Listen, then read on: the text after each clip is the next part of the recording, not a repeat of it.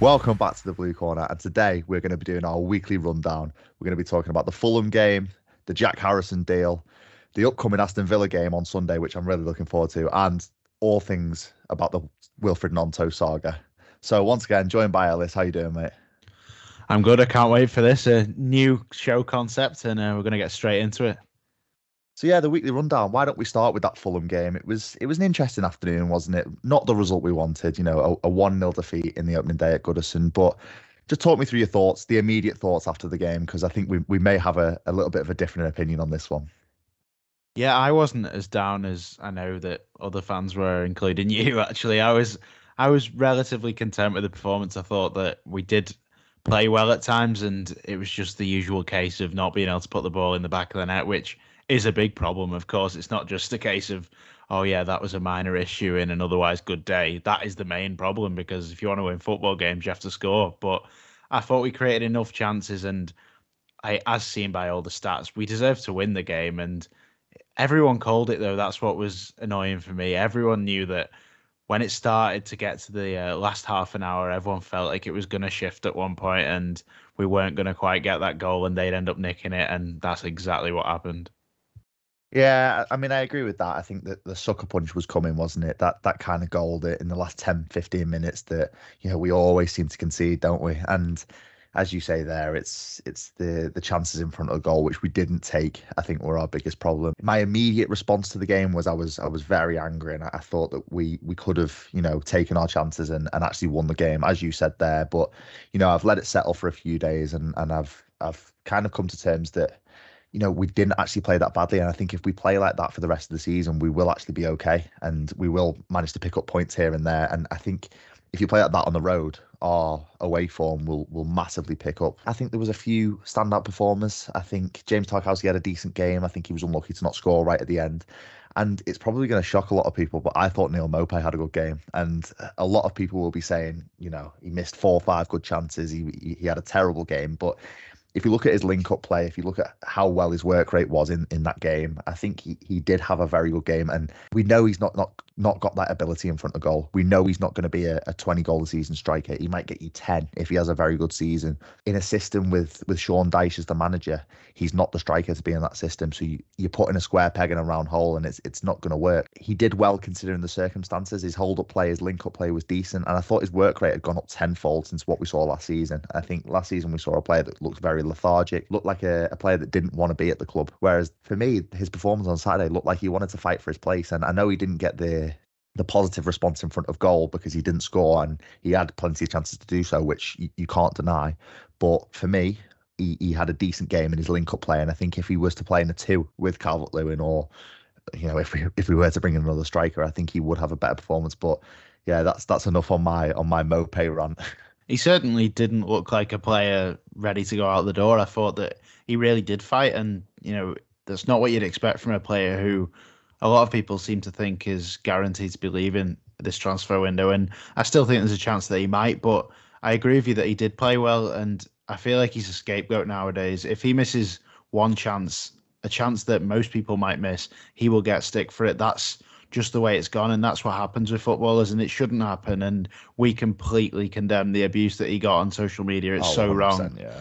It's absolutely awful that he's had to experience that. But as a player, like you say, he was all right and he worked very hard and he offered a lot more than he has previously. And I was absolutely gutted for him when he didn't put that away in the first minute because that really could have changed things for him. Sometimes footballers need a turning point, don't they? And I feel like his confidence is completely shot at the minute. And if that had just gone in at the start of the game, like what a difference that would have done for him. And I feel like then he maybe would have took one of the chances later on, but it didn't happen. And I hope for him that he does get a goal eventually if he is to stay Yeah. at Everton because he's one of them players that, he's definitely not an awful footballer. There's a reason why he got 8 goals at Brighton in a season, and he's obviously capable of scoring. But when your confidence is shot, that's so important for a striker, and it really can ruin your performances, can't it?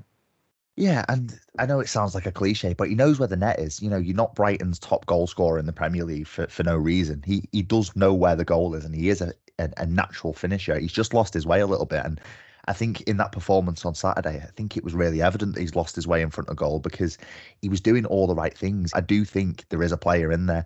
He just needs to find his way in front of goal, and this season we're not going to be signing many more attacking options. I don't think in the rest of this window. We'll get onto Jack Harrison in a minute, and obviously the possible signing of Wilfred Gnonto. But for me, I think Mopé will stay at least until January. And you know, if he is going to get 10, 15 appearances between now and January and fight for his place, I hope he does well, because I think there is a player in there, and he just needs to find his way a little bit, because Saturday showed me that there's definitely still life in the old dog yet, and he could definitely, at least get 3 or 4 goals between now and January.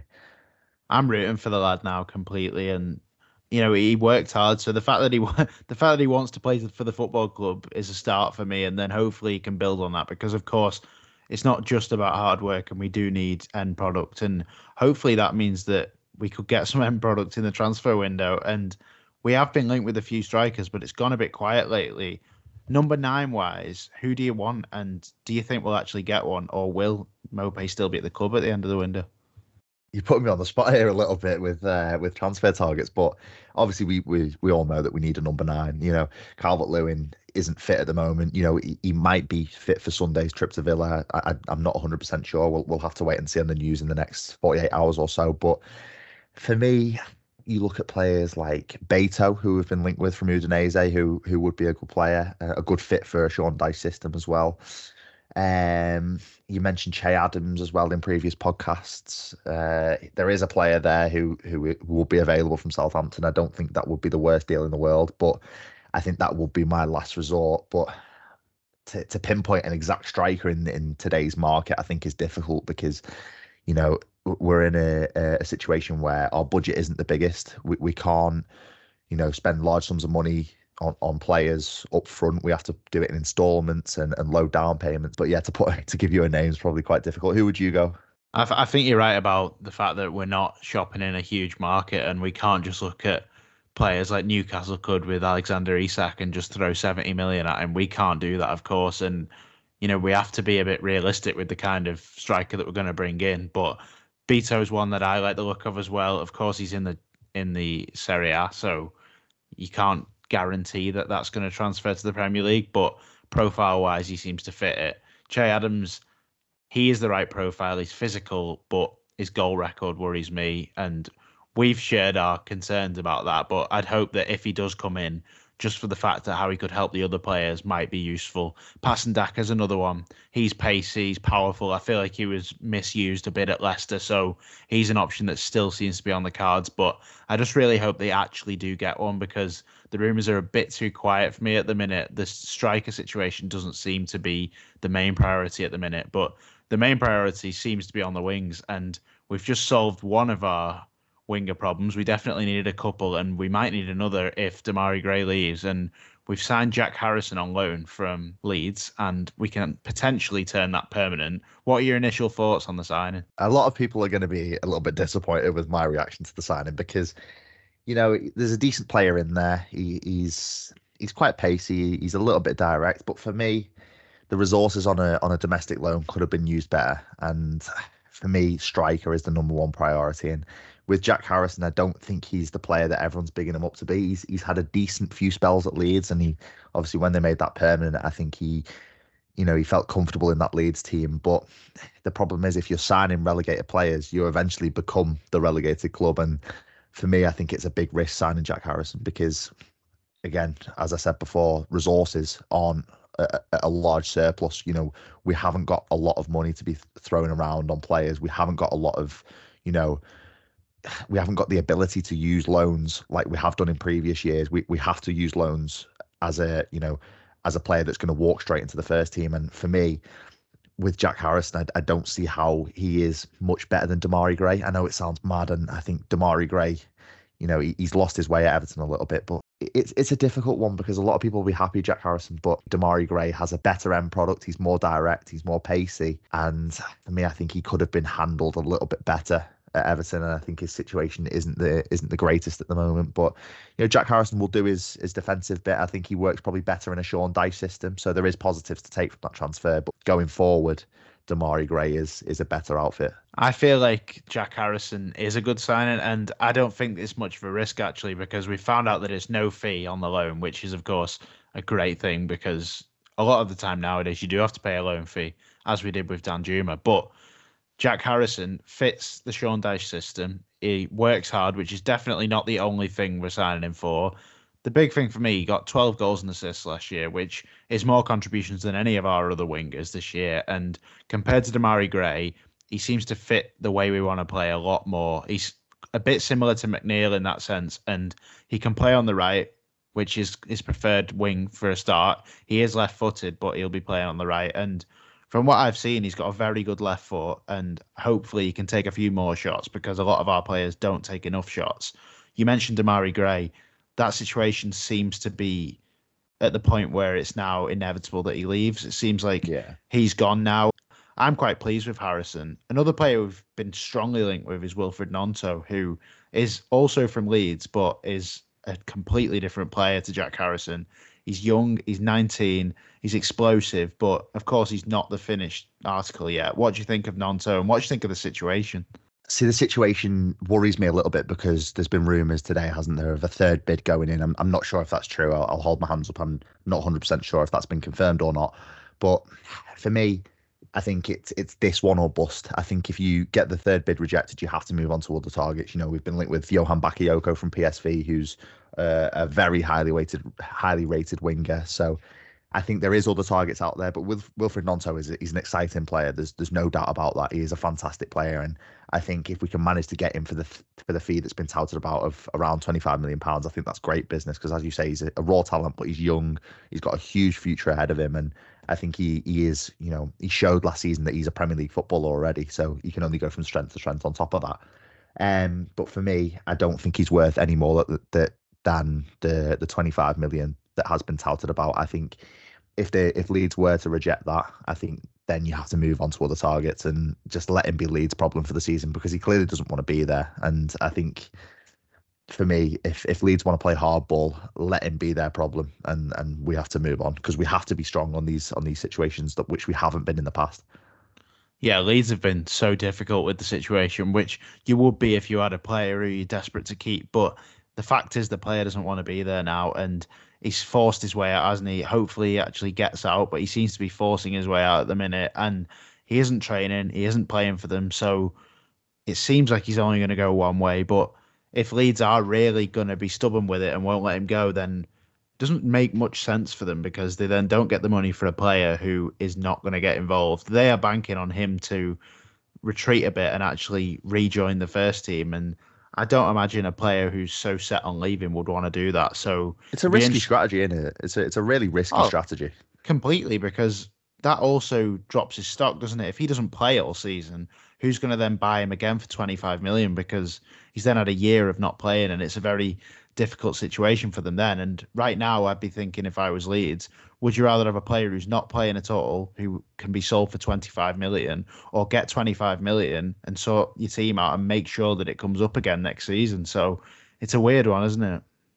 Yeah, it is, and I think with Leeds, they are playing hardball. I think they haven't had the best relations with Everton over the last few years, had they? And I don't think they are the happiest club with us at the moment. But again, business is business. If they've got a £25 million asset sat on the bench, they're not going to like it.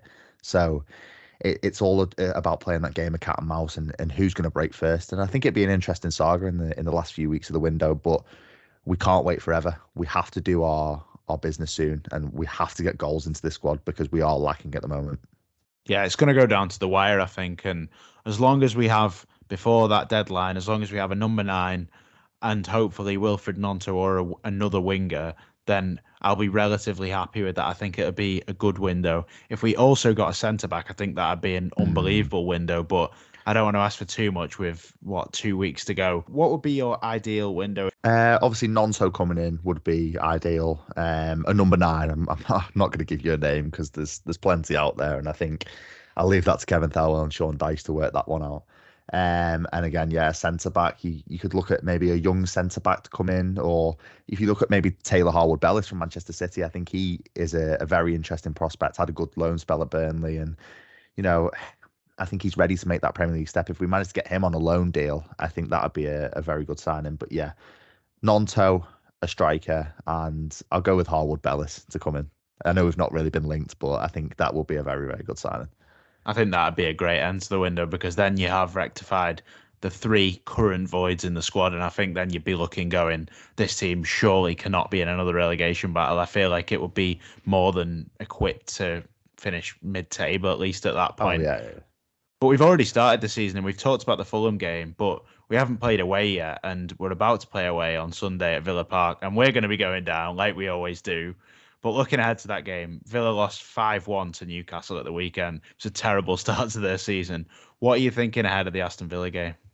Oh, I cannot wait. Get me back in that away end is what I say. It's been a long break, hasn't it, without away games, and I think it'll be the long awaited return. I'm really looking forward to it. In terms of the game itself, it'll be a very tough game, won't it? Villa coming off the back of that embarrassing defeat at St James's Park against Newcastle. I think they're going to be right up for revenge in terms of kickstarting their season, and that they'll want to impress the home crowd. Yeah, tough game. I think Calvert-Lewin has to be fit for me if we are going to get anything from the game. I think you need to have a long ball target man to hit in those kind of games, and especially without Tyrone Mings after he got that horrific injury at Newcastle. I think if we were managed to have Calvert-Lewin fit, I think that'd be huge for our chances. But I'm going to be positive. I think we can get something from the game, because I wasn't looking at them against Newcastle thinking these are a fantastic team. They've got good players. Like we can't deny they've got good players. They've got Kamara, Musa Diaby, the new signing. He looked fantastic against Newcastle, and he showed glimpses. So he'll want to impress his new home fans. But for me, there's no reason why we can't at least get a draw or even nick a victory. And I'll be positive and I'll say we'll win 1-0. That would be huge, wouldn't it? A victory would be absolutely huge on the road to start the season. I'm feeling okay about it. I think I was feeling a lot worse until they got thrashed by Newcastle, and that kind of brought them back down to earth a bit, and maybe has piled pressure on them for the home game. Of course, when we play our first home game, we were under a lot of pressure because there's that expectation, and it'll be the same for their fans. So we'll have to see how it goes. But I think if we remain resolute and stay organised like we did in the latter performances away from home, I feel like there's no reason why we can't get something out of the game. And hopefully we actually take the chances that we create, because you don't get half as many away from home. And if we create a chance and put it away, then they know how wild that away end's going to go, and we'll be in it and we'll enjoy every second of it. But we'd love to start the season with an away win, because how long did we wait for an away win last time? We waited till Southampton, and then after that, we didn't get many more. So we could do with a few more away wins this year for our journeys and our troubles that we make. Oh, definitely. I think, what was it, 2 away league wins last season, and a Fleetwood in the cup, which can't really be too much accounted for. Yeah, I think it'd be a good start to the season, a good start to the away performances this season, and if we do manage to get a victory, it'd be fantastic. And what a way to do it at Villa, because they had a fantastic end to the season last year, and I think if we were managed to beat a top team like Villa, I think that'd be really good, and it would set us up well for the rest of the season. I think I'm going to make a bold prediction now, because all week I've been thinking we'll just get a draw. We'll hopefully somehow nick a point, and then I'd be more than happy with that. But I'm going to go with 2-0 Everton. My thought process basically is that we get the goal and the pressure piles on Aston Villa, and eventually we get a bit of a sucker punch and make it 2-0. If we score 2 goals away to Villa, then the title party started. Wow. This is like, imagine if you compared a game of 2 hours blue corner to the end of last season where we were just down in the dumps. Where's this positivity come from? It's mental. This is what we want. Hopefully we're still like this in 30 games. Let's hope so. Let's hope so. It's the start of the away games. I'm sure we'll be going to most of them this year. I can't wait for it. I'm sure you can't as well. And then after that, there's quite a decent run of fixtures, really, isn't there? It's not really the worst start to the season in terms of games. Yeah. I mean, before the derby, I think we've got a few games there which we should be getting results in. I think if we do manage to get a result in, I think it'll just set us up well for the season. And I think as long as we have a boring season, I think we've said that in our predictions about 50 times. As long as we have a boring season and finish mid-table, we're happy. Oh yeah, definitely. Let's bring us that boring season, get us in 12th or something like that. That'd just be fantastic. But that's all for our weekly roundup of the Everton situation this week. Hopefully, we talk next week after a win at Aston Villa. But before we go, it's just absolutely heartbreaking that we found out that Michael Jones lost his life at Bramley Moor Dock last week. It's just devastating news, to be honest. No one should go to work and not come home. And for an Evertonian to have lost his life there, for anyone to have lost their life there, is devastating. But it's a blue as well. And just all thoughts with his family. I'm sure you echo that. Oh yeah, 100%. I echo all thoughts there. I think I was devastated to hear the news, and no one should have to go through it, and no family should have to go through that. So all the best to his family, and just they're in my thoughts at the moment. Definitely, mate, definitely. But that's all from our weekly rundown this week. Hopefully you enjoyed it, and we'll be back next week. See you in a bit.